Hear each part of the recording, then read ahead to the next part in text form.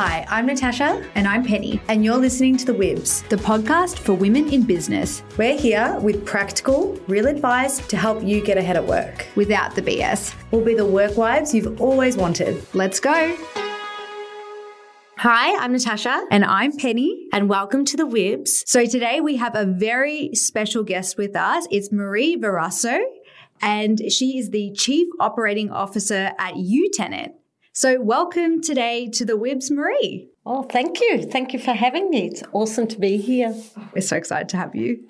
To give you a little bit of context, how we came across the wonderful Marie was we were at a women's breakfast for women in the FMCG space, and Marie was a panel speaker there, and both Penny and I, after listening to her story and her achievements, just looked at each other and were like, oh my goodness, if we can secure this lady for our podcast, it would be remarkable, because you left us both hugely inspired, motivated, and just pumped. Yes, and Marie asked me on the phone when we spoke about getting her in for an interview what it was we found inspiring about what you were saying. And I think the best way to put it is that you were extremely vulnerable and open with your experiences, with your career path, with your journey, even throughout life.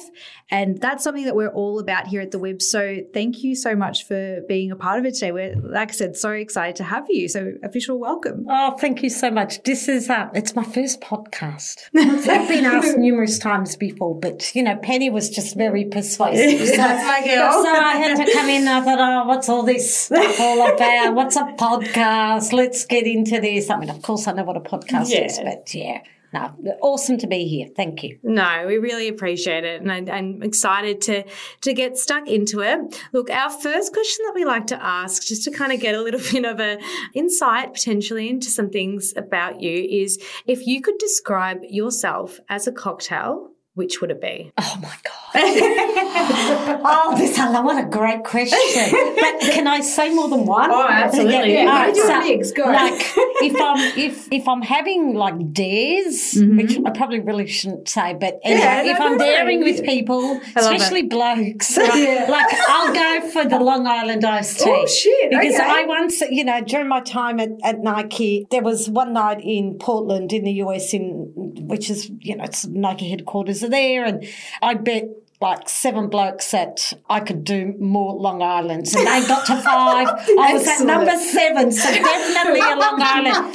But I do love Negronis and I do love G&Ts. Like G&T is my safe drink. So, but a Negroni, that's awesome. Awesome drink too. Are you a lemon or a cucumber in a G&T? No, well, if it's a Hendrix, it's always cucumber. Okay, all right. Otherwise, it's lemon or lime. I couldn't care less. What gin do you go for outside the Hendrix? I need to know everything. Tanqueray, Bombay. Yep. Like even, I don't know, Sicilian orange or something it's called. There's some that you get the flavours and ones, and I've forgotten the brand now, but I think stock standard brands. But we're going to go out drinking with Marie. I know. I want to do the Long Island challenge. I wouldn't. Yeah, I'd try. Yeah, after pass out after 3, that would be probably us. They're probably the strongest cocktails you can get, right? Yeah, they are. Yeah.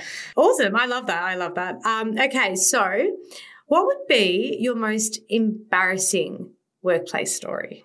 Oh, my God. I have to think about this shit. Not the Long Island iced tea one. That was a try. If it ends in the Long Island iced tea one. Most embarrassing. I don't know. I was most embarrassing. Look, the one that comes to mind is that we were doing team activities and we were trying, like we had on these new Nike sneakers or whatever, and just, there was like a track and all different activities, and one you had to sort of climb like a hill, like a little mini hill, so I could run up it and then you had to run down it. Okay. But I fell running down. So that was in front of, like 200 people or whatever. So that was really embarrassing. Small. A workplace activity story. We love that. So, I feel like all workplace activities can get embarrassing sometimes. For sure. Okay, so third question. What is something in your career that you are most proud of? The one that comes to mind, what I'm most leading a team. So I think, sort of leading people and teams is, that as a generalized comment. So I'll put that out there in terms of like just being able to give back to people and inspire people. And even if I can't help them, that they can then in turn go and inspire their kids to study, go to university and do better than mum and dad picking an order or whatever it may be in a warehouse. Just always, especially with the migrants, given that my background it's a migrant story. My parents were migrants to this country and came with nothing. So that's certainly, but if I selfishly think about my own sort of story or proudest moment, it was a time at Nike where I had to participate in like contract negotiations with a supplier that we were using, and we had to go to world headquarters to get approval to spend, like over $50 million US or something. Wow. So it sort of got to the second highest level board. So it didn't go to the very top of the Nike board, which would have been Mark Parker at the time and his team, but it was sort of the one level down. And I prepared all the documentation and I had to zip my mouth because there were people that were 2 and 3 levels higher than me that were there to talk on behalf of me, and I wasn't even a director at the time. My boss was there, she was the director, and I guess a lot of the questions were directed towards me, and and I had to answer them, but you had to feel confident in what you were saying because I was the one that put the document together, so I knew my stuff, right? So that to me, and I was maybe mid-30s at the time. Wow. That was pretty awesome to sit there with people that were, many levels higher than you, and where it's easy to be intimidated and Absolutely. you have to put that to one side. You can't let that be seen, Especially with so much money and responsibility on the line. Like that money holds a lot of responsibility. Yeah, as well. and so they needed to ensure that we knew what we wanted to do with that money, right? And given that China were in before us and they got rejected, so they had to go back to That's the drawing board. right. So, us little Australia, New Zealand, that I think from a personal achievement I'll never forget that day, that moment, that meeting. I'll never ever forget that. That's pretty awesome. Yeah, that's to have been unreal. involved at that level. That doesn't happen. No. That doesn't happen. Absolutely not. Absolutely not. Especially so young, like what you said in your career, when it was kind of like in that 30s point where you're probably up against a lot of different people that have been there for years and years and years, and just kind of sit in that circumstance, be like, wow, look where I am. So it's like a pinch me moment. It is. And then, they're the sorts of things where at the end, you wish you'd just had a thought of grabbing your phone and taking a photo, even at the risk of looking like an idiot. But, how awesome would that have been had I said, right, we need a photo before anyone leaves this room. Mark the They would occasion. have loved it. I know. But you get in your own head at that point, don't you? And you're like, course. oh, no, I can't look silly. Be cool. Given that I was told not, my role was not to speak, but the questions were not in a disrespectful No, way, just like but in a respectful way. Yeah. Because there were people that, they were it was my boss's boss whose role it was to speak in that meeting, and we attended as just really to observe, and they let us attend. But then, I had some of those questions directed to me, and so I can't just That's say, monumental, it's your job, to answer the questions. Yeah, I know. You don't want to defer and then look like you don't know. Yeah, So then you take them up on Exactly. it. Wow. Now we've kind of understood Long Island iced teas, potentially a few fallovers in, those team building activities and a huge, huge part of your career that you're super proud of. I guess what's most important now is just for you to kind of explain your experience and kind of what's led you to your current role now. Okay. So without sort of waffling on too much, I'll try to keep it very short. So for me, supply chain's always been very intuitive, right? So my dad worked as a forklift driver and, he'd come home in the 70s with, the newsletters, and I would read up. So things like containers and exports and imports and planes and trains and, that language was very common to me, right? So, and I remember getting into doing a Bachelor of Economics and Commerce at Melbourne University, and then I thought I'm going to take a gap year. So, and who took a gap year in the late 80s? No one did that, right? So I took a year off, and my parents were mortified because they thought I'd never go to university and stuff like that. So no, I'll be gone, but I'm just taking a year off and I'm travelling the world. And I was 18 and got on a plane. And I travelled for 10 months, right? Where did you go? So I went to the US, Canada, and all of Europe. Oh, that's as an brilliant. 18 on my own. On your own? Yeah. Wow. On my own. So on you. I went to see family in Italy and family in Canada, but I did a lot of it on my own.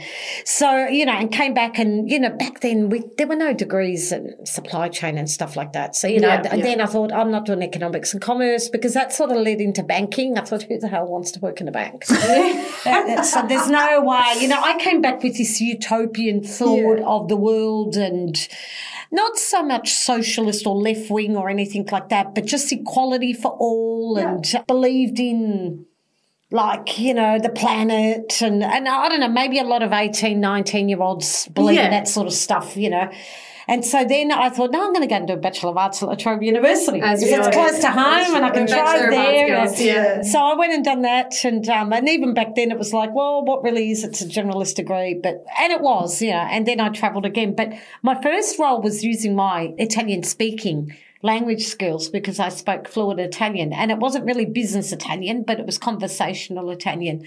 So I travelled again just before straight after uni before I started working full time. And that was always in customer service, and then it was in the dispatch department and working with the transportation companies to install the microwave technology or satellite technology, and then Foxtel purchased the company and, helped Foxtel out. And then I started working for Oxford University Press when I was 29. And I started as a customer service manager, and then very quickly, to my shock and horror, the MD says, oh, you're the next distribution director. And I'm like, what's a director? It was just before my 30th birthday. I didn't even know what a director was. What's a director? I don't even know how to read a P&L. I know how to put a budget together, and I know how to spend money, and I know how to save money.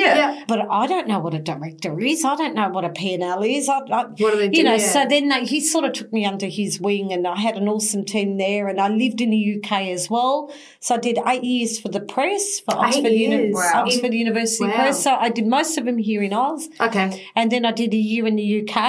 And then I came back because I did 2005 in the UK, came back at Christmas time. So I was, in my mid-30s because Dad was getting old. I lost my mum when I was 25. Oh, I'm sorry. And so she, she died suddenly. And she was just alive 1 minute, dead the next. She had a massive heart attack and she was gone at 55 years of age. So, I woke up one day and I thought the UK had said, look, we want you to do another year here. And I just had to make a decision. Oh, Dad's 78. I probably should get going home. And so I came home and then I got the job at Nike.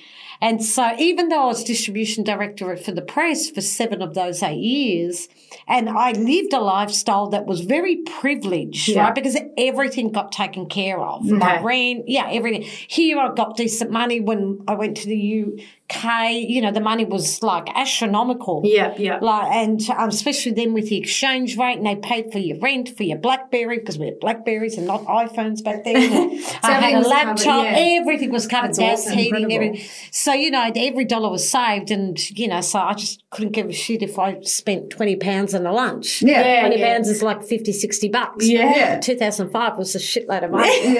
So I went to New York. I went to the, Frankfurt for the book fair, which had always been a dream of mine. I went to Spain, France, Italy. So I did all this travel, that year. So it was pretty privileged year. But I came back and I took a job with Nike as customer service manager. So I was going backwards. My salary halved. Yeah, I was going to say, because you were saying that. So it halved, right? But I thought, maybe this is an opportunity to spend more time with my father. That's nice, Right? And that was really important to me because that's why I left my career in the UK, to come back home to Dad.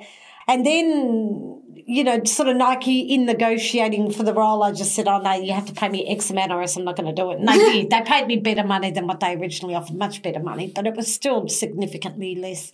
So money wasn't the motivation really for me, And thereafter it was supply, customer service and then supply chain manager and then supply chain performance. So I had these 6 roles in over 13 years at Nike Oz and New Zealand. So we called it Nike Pacific and they still do, whereby, every 2.5 years I just had a new role. I just learned the supply chain end to end, which is what I was doing at OUP anyway, right? I knew the end to end.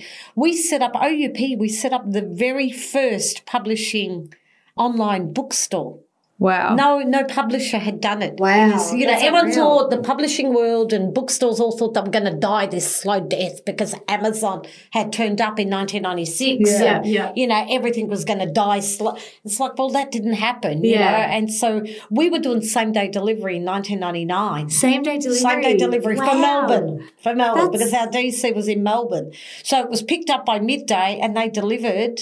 So for academic professors who yeah. were ordering textbooks from us, they could just place a phone order. We'd quickly put it into the SAP system that we had. That was our ERP, which we were one of the first Australian companies to have SAP in as well back in those days. And, you know, we delivered it to their department before end of day. And so you were instrumental in like putting that Absolutely. together. And the website. What did I know about websites? Sometimes, you've got no idea. You make it up as you're going along and you're going to stuff it up, but who cares, right? It was new to everyone. Sometimes I do wonder, had I stuck to the online web development, you know, if I, rather than going down the pure operation supply chain path, which is what I've done, what would my career have looked like had I stayed in that web development? They do play in similar, like the skill set kind of plays in both areas as well. Definitely. That digital and operations. I know in our workplace, our operations manager, she kind of works in both fields as well. And like with automation, all the new things that are happening, we need that operational mindset because creatives can get away with themselves, and we need that brain. Exactly. So once I'd finished at Nike, and I travelled the world with Nike as well, so very, very fortunate. Well, I say fortunate, but I think women, we say we're fortunate, but it's actually, you know, bullshit. Yeah. You know, It's part of the role. fucking worked hard for it. Yeah, you know. exactly. So, you know, that's the reality. But then, you know, I left and I went to Officeworks and ran, you know, sort of operationally ran, you know, 11, 12 DCs there around the country. And then 5 months after I started, COVID set in and it's like, oh, shit, how do you keep these people safe? I didn't have the answers. The company didn't have the answers. No one did. No one, And like, so overnight, our orders tripled. So I knew we had problems 3 weeks before we went into lockdown, official lockdown in this country, right? When the state government in Victoria said, right, we're all in lockdown from tomorrow or whatever. 3 weeks before, because the reason why I knew is because I'm ringing up the merchandise team and my support team in central operations saying, shut down toilet paper on the website.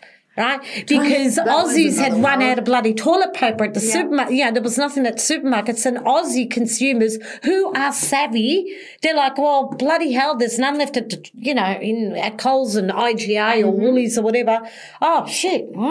Straight online. Straight online to Officeworks, right? So, you know, toilet paper had been sitting there for 3 bloody years. It didn't move because, you know, someone in merchandise bought too much of the damn shit. Yeah. You know, all of a sudden disappeared overnight. And so our vans, from having 64 vans on the road, all of a sudden we needed like 150 because you can imagine the size of 24 or 48 rolls is a bit different to 3M Post-it notes, right? Yeah, Just slightly different. Or to a stapler or a ruler. Yeah. So I knew that we were going to have a lot of problems, you know, in terms of space availability and stuff like that. And then just letting, you know, the whole 2-year journey that, you know, I was there and I wore myself out. I can't blame anyone except for myself. I took a lot on. You know, I worked 12-hour days, sometimes more than that, pretty much every single day. And I don't blame Officeworks or my peers or my boss, they're awesome. I love them to death. It's just that, you know, I should have known better. Right? I should have, with all my experience, I should have known better. And I think because, you know, I didn't stay at home. I went to the DC and we were in the middle of a brand new project where we fully automated. We moved DCs as well during COVID and we did it in 13 months. The guys actually won an award last night for really? one of the SCLA. Yeah, that's one of the awards, so which is awesome, right? And I'm sure to be all over LinkedIn over the next few days. But, you know, moving from Laverton to Derrimut, fully automated with robotics. Wow. So, you know, we did that. So, yeah, and we had, enterprise bargaining agreement negotiations with unions during year one of COVID. And so there was a lot going on, and I wanted to keep them safe. I wanted them to be happy. I wanted them to feel secure. And I think it's just in the end, you're their mother, you're their teacher, their psychologist, you're their this. And I think I just didn't really look after me, and I collapsed. Yeah. That ultimately is what happened to me, It was so easy for that to happen in a COVID time, though, because I think I don't know about everyone else, but I know for you, for me, obviously for you throw yourself into work when you're passionate already as that kind of person. And it's easy to get burnt out because that's all we were doing all day, every day. There wasn't that, I guess, that social aspect to counterbalance us. Yeah, and everyone wanted answers during that point. No one could give it. So you look to the most confident person in the room and just kind of go for them. I remember if somebody felt like that, confidence, okay, what's going to happen? Because everyone was so unsure. I can imagine your team going to you and just for support. Just support, people, of course, there were team members, especially in the early weeks that, wanted to help out and do some overtime and stuff like that. But we needed help. And so there was this ability to turn on the stores and as online fulfillment, which is, the IT infrastructure that's required for that. That was already set up. So, hats off to Officeworks for doing that. I think that's just bloody awesome that they were able to do that, and that helped me because it alleviated a bit of pressure. We hired Qantas pilots, travel agents as casual workers, because they were very much of the opinion we'd rather work for $1,000 a week than get $800 handout from the government. Wait, when you're at home, there's only so much you can do. Yeah, you need to stimulate your brain somehow. Yeah, and we just kept them in their jobs for as long as possible. So we wanted to really help. Well, I certainly, Officeworks, of course, they did as well. But, me personally really wanted the team to feel secure with their day-to-day and, what are we going to do if someone gets COVID and what are we going to pay, and try to answer all those questions. And with time, we got the answers, but certainly those first few weeks. Yeah. And so, leaving then, I took a break, and then I just knew the guys at uTenant and thought, I'm just going to go and do a day a week. And then they said, we've got this, we want you to come on board as a COO. And I'm like, what does the COO do? I don't know what that does either. And then, so, I sort of, my mindset was about helping them out.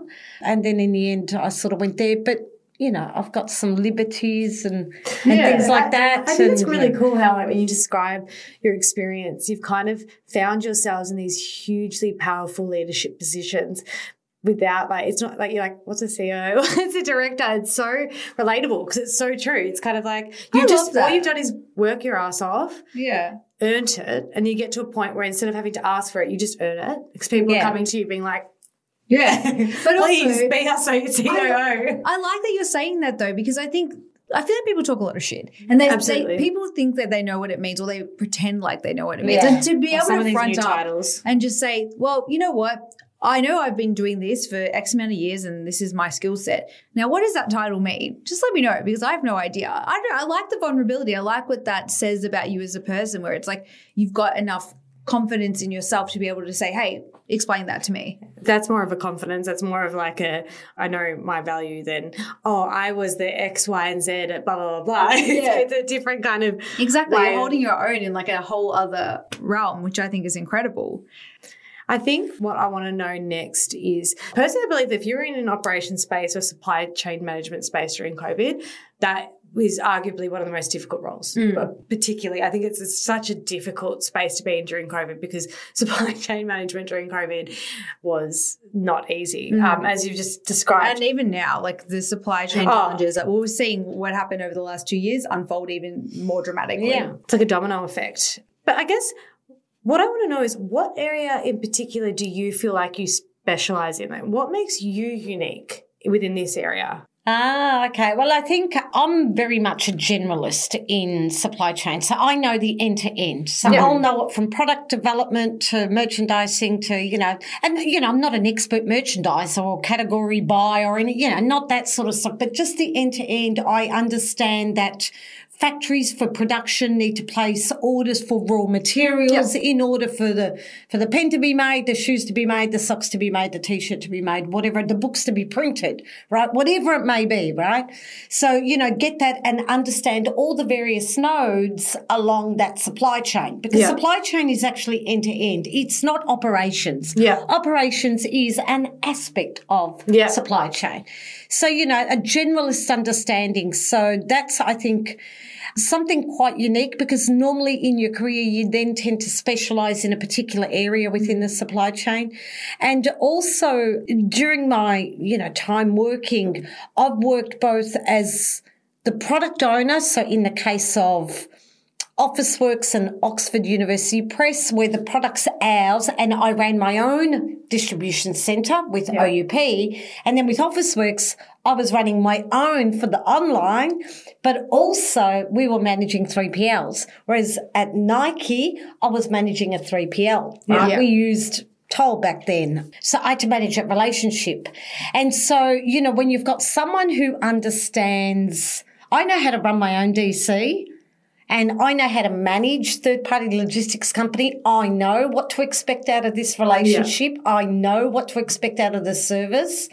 Then that, I think, is quite unique as well. Yeah. Right? Because not many people tend to have that, So that's, I think, quite unique. We've spoken about a few times about that generalist versus specialist kind of role. And one thing that we've noticed just as we're growing in our careers is just the difference between, as you sometimes get more senior, you do find yourself in more of a generalist role because you kind of have to oversee all different parts. Yeah, of course. And you can feel a bit, we've spoken about in the past, you can feel a bit insecure when you go into that generalist role because you're dealing with these specialists that they know more than you in the area. Yeah. So it can be quite intimidating when you're talking to them and you're the one who's kind of telling them, not what to do, but you're accountable for them. Yeah. And then you're the one that doesn't really know like the ins and outs. So I really appreciate you kind of saying that as the unique positive. Yeah. That is a positive. It is a positive. It's a positive. It's changing your mindset around it. Exactly. And you're spot on. Right? You're spot on, because many, many times over the years I thought, oh, shit, I should have just picked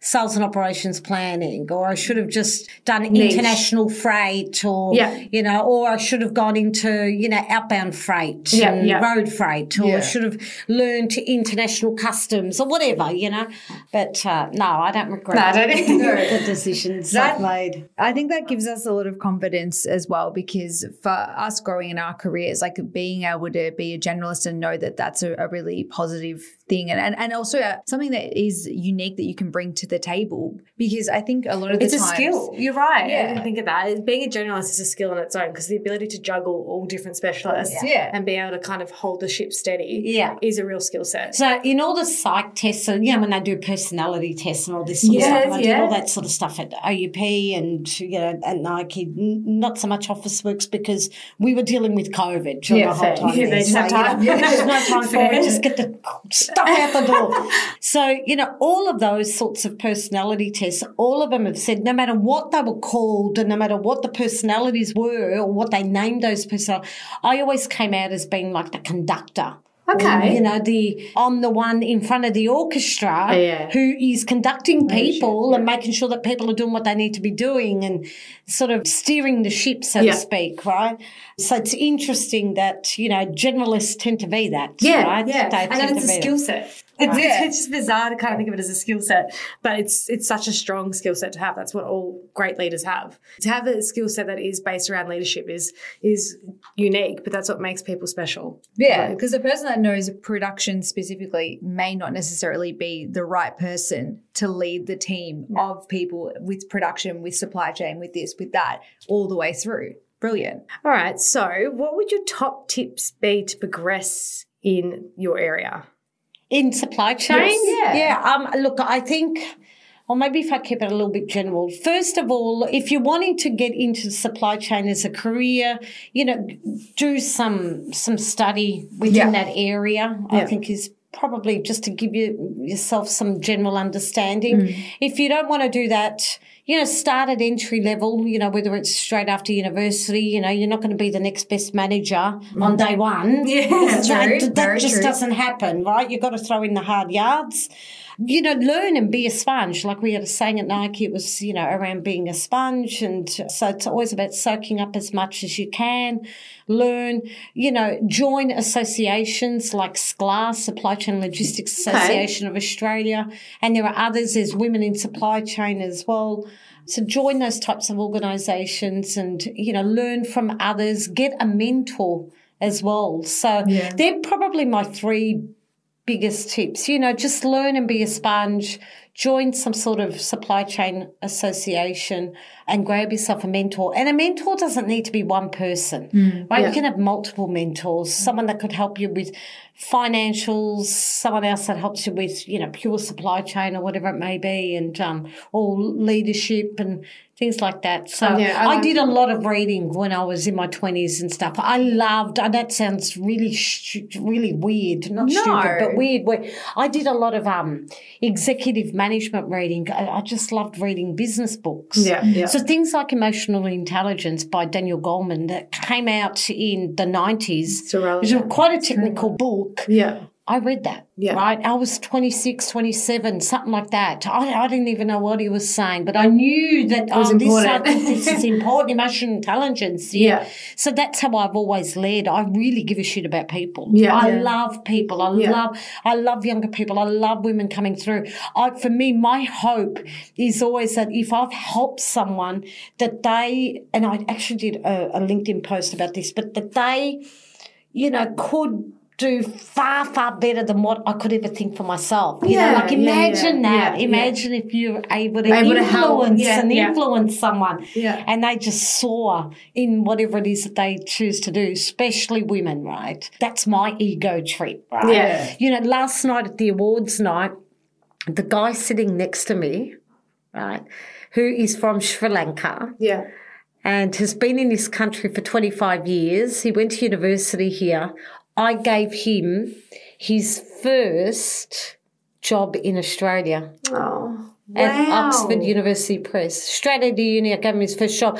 And, and he was sitting next to me last night because now I'm doing some work for his company. He's a supply chain director. He's been supply chain director for many, many years, right? And he'd always says, "Oh, Marie, I'll never forget you gave me my first chance. You've always been my guiding light and my influence." And, this is a migrant guy, born overseas, awesome guy.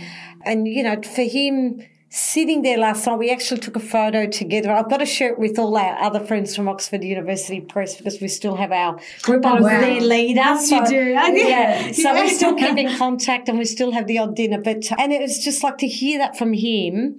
It's special. Just like, really my God, that's pretty amazing. So it's not just about women. No, women's important and migrant stories are important. You can just see how excited you get. Like it's just you can tell how passionate you are. It's really nice to see when someone talks about that side of things or something they're passionate about. You can tell because it's in your whole body. It's in your whole face. You can tell. You just light up. Yeah, that's really special. I think I've said it before, and people skills are the most underrated sometimes, the most important. Like what you said, then that book, which I'll definitely go read or listen to on Audible, but I'll listen to it. But it's extremely important. It couldn't be more important, regardless of what your role is or where it is. Okay, so what would you say the biggest hurdle is that you've overcome? The biggest hurdle, so I've said this once before. I did sort of an interview for someone, not like a podcast. It was, a webinar, during COVID sort of thing. Mm-hmm. I thought really long and hard about the question and, and it's so true. I think for me, the biggest hurdle has been the hurdle that I've had to overcome about the way I thought about myself. That's been my biggest challenge. It's not what about others thought about me, which is what, I was always ready. If something didn't work out, I was always ready to not finger point and blame verbally, but in my head, it didn't work out because of that, or it didn't work out because of that. There was always like an external reason, right? And the reality is, if something didn't work out, it's because I didn't have the confidence within myself, or I didn't invest the time in myself. So for me, I've just learned, I accept the past. You can't change your past. You don't live life with regrets. But right now that helps me focus on, if I'm prepared for this challenge, and you've got to get out of your comfort zone. You've got to get comfortable with the uncomfortable, all that sort of stuff. Absolutely. That's all true, sort of, which is why I, get up on stage and, facilitated at a conference the other day. I'd never, ever would I think 3-4 years ago that I could do that sort of stuff. But I do it to challenge myself, and people think I'm an extrovert, and yes, I am. But truly, if I could die within, it would be so easy, right? Like right now I'm sweating. I mean, not even on camera. But Marie told us that you were feeling quite apprehensive about it initially coming on here and a bit nervous about it. And I'm blown away by it because you present so comfortably and confidently. Yeah. It's just, you would never pick it, but it does go to show that sometimes just because we project one way outwardly doesn't mean that it changes how we feel on the inside. I'll take that. So in my career, especially in the 90s, early 2000s and so forth, right, my first 15 years of my career, we were taught as women and, blokes as well, you fake it till you make it. Yeah. Right? You just fake it to him. And maybe I'm faking a bit of it today, so that it comes across as being confident and all of that sort of stuff, right, without a doubt. But, right, I think the last few years, and maybe it's, what's her name, Brené Brown or whatever. Brené Brown. The call to courage, whatever, all that sort of stuff, which I've read snippets of it and all of that, the vulnerability and whatever. So it's like, well, okay, do you fake it till you make it? Or do you bring in an element of vulnerability and you just say to people, I don't fucking know. Yeah. Like, I don't know this shit. I can make it up if you want, or I can just give you my true authentic self, And that, I think, I've always been like that, So I've just been really quite raw, and maybe it's a bit confronting to some people as well because there's a level of professionalism, but I don't give a shit. And that's why I loved working for Nike, because they certainly don't give a shit, right? They're just...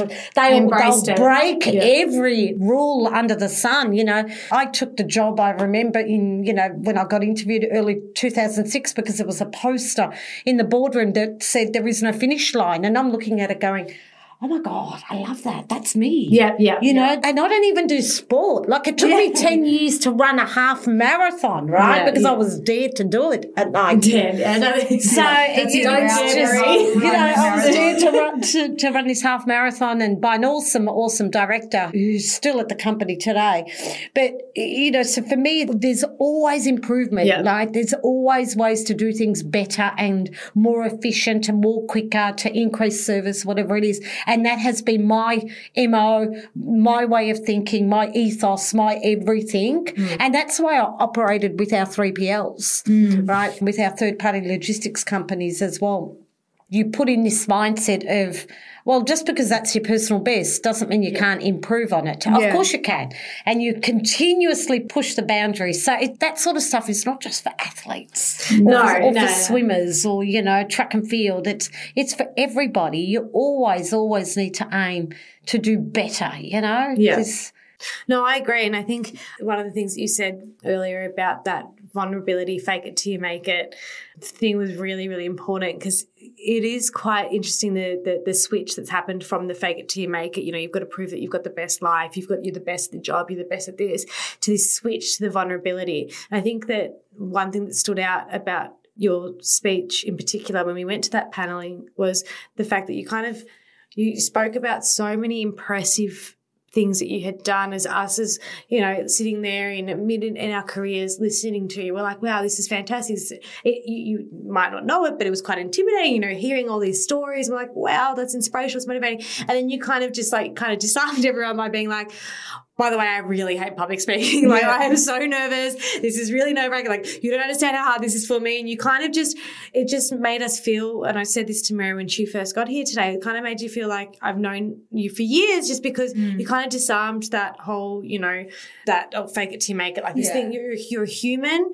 If I've made mistakes, that's okay. It kind of makes me feel like when you say things like that, it's like, oh, wow, okay, so you get nervous too? Yeah. Cool. All right, so do I. Okay. That's what it is, though. It's disarming. Yeah. and I think, like, I guess I've sort of been that, like, that way for many a year. But when I actually did run the half marathon, like the day before or whatever, I was saying to my husband, and I don't give my husband credit for anything. And he's an awesome, awesome bloke. And we don't have kids and all of that sort of stuff. We married much later in life. But, I said to him, and he was a footballer, right? And didn't get to, like, the big league, but had trained at Carlton and stuff like that. But when he was 16, 17, 18, and then knee injuries, whatever. But so he sort of knew that athletic mindset, and he understood, I've worked at Nike and we all, 90% of them are runners, or 99% of them I'm not, Yeah. So I said to him, I feel really, really nervous. I'm really scared. I feel really nervous. I've got butterflies. And he said to me, Marie, if you've got butterflies in your tummy and if you feel nervous, that actually is a really good thing. So that made me feel really good because it's like, okay, is that normal, John? And he's like, no, that's normal. Yeah. You're supposed to Everyone feel does that. Yeah. And it's like, okay. So sometimes, you do need to feel a bit nervous. Yeah. You need someone to reassure you. So it's awesome that he reassured me that it's okay to feel like that. So, no, definitely. All right, final question for you, Marie. What would you say the biggest piece of advice that you would tell your fresh out of school self? Okay, confidence.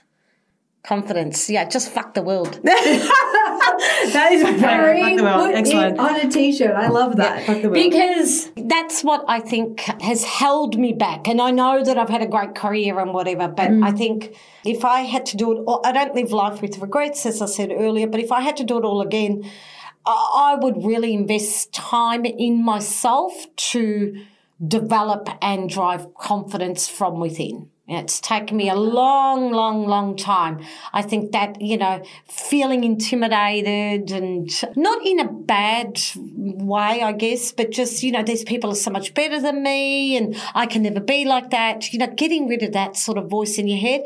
And I'd probably have a few more mentors in my life to help me through that sort of stuff, When you're feeling lost, have someone have someone there, someone that you can talk to, some mentors would, more than one mentor, I think is really good. So that's what I would sort of tell my, 21, 22, 23-year-old self and just get on with it, develop the confidence and move forward, I never had a career map, career mapped out. I never had a career plan. I probably would this time around, knowing what I know. But, I didn't come from a background where my friends were most of them didn't go to university, like the people I grew up with, guys and girls. And so, I wasn't brought up in that way of thinking sort of thing. Whereas my niece, for example, she hears me and she knows that it's important to have a career map and stuff she's like got that. Those voices and because she's she's heard it. It's not something been around her, I've had to teach her, so it's been around her a bit. So, maybe just some tips around that sort of stuff and just invest. And you know what? If you want to stay at home and be a mum, that's bloody awesome as well. Yeah, absolutely. That's fantastic. My dad was the only one that said that I could have had it all. The only person in my life that said, because I've always had people always said even women my age, my friends had sort of got married or whatever and had kids and like, but you achieved what you achieved because you never married early. I think that's unfair. Unfair. So, but it may not happen so much these days, but 25 years ago, 20 years ago, it was still that sort of stuff was being said. Yeah, it was different priorities. And that used to upset me, and I'd say to my dad, "Oh, Dad, this is what so and so said, or whatever," and I'd tell him. And normally it was people of his generation, and a little bit younger than him, and he would say, "Oh, Marie, don't worry about it. You would have found a way. You would have had it all. You would have done it all. You would have been tired, but you would have done it all. You would have been tired. But so that's awesome to hear that from from a man. Very progressive. Like that's he especially was. in like an old school, he's Italian background. It's like I'm assuming like quite certainly old school and traditional, but he was the most progressive. He was the oldest in our group of family friends and aunts and uncles or whatever, and but he was the most. He used to drive me to the Chevron nightclub. He did. Right, the Chevron nightclub Commercial Road, and when I told him, Dad, you got to take me to Chevron nightclub, and this is in the late 80s, and he said, the Chevron, you're not going to the Chevron. I used to go there in the 50s, but he did. He goes, it's full of bodgies. What's the word bodgy? I don't know, it's like some bad word or whatever. Guy wearing leather jackets was really bad. Some bullshit like that. But, he drove us. He picked us up. He's your biggest supporter. And he was 40 when I was born. So, when I was 20, he was 60. Oh, wow. Yeah, oh, my God. Yeah, so, and he used to do this for us. And then we got our licence and all that. So he was taking us to underage nightclubs. Underage, absolutely. So we were underage. Nightclub, you had to be 18, and he knew you had to be 18, and he would still take us. God. That's cool. Yeah, I was going to say, great. So, concerts and stuff like that. That was pretty cool. Incidentally, it's his birthday today, so that's awesome. So that is pretty awesome. Oh, that is beautiful. It's cute. Oh, that sounds awesome. Well, look, firstly, I want to say a big thank you. What you said then about, getting the voice out there and mentors and all of that, that's exactly what we're trying to achieve through this podcast and having people as fantastic as yourself on this podcast, because all the nuggets of information, hopefully everyone listening to this leaves this conversation the same way we are, where it's just kind of like, I want to go out there and I want to work on myself. I know. I need to work on that confidence piece, because Penny and I speak to it a lot in the podcast where, whether it's imposter syndrome or whether it's this or that, or I don't know what it is, but you always get in your own head. And I think you're completely right. It's all about working on yourself, and it's a really important message. So I really appreciate it all. If you guys want to check the lovely Marie out, we will pop your LinkedIn into the show notes. Yes, and thank you so much again for listening today. Thank you, Marie, for being here. You have been a brilliant guest. I'm sure our listeners are going to get a lot out of today. So thank you so much. And guys, don't forget, we will be back next week to have our Monday Mind Mugs with you. So we will see you then. See you then. Bye. Thank you.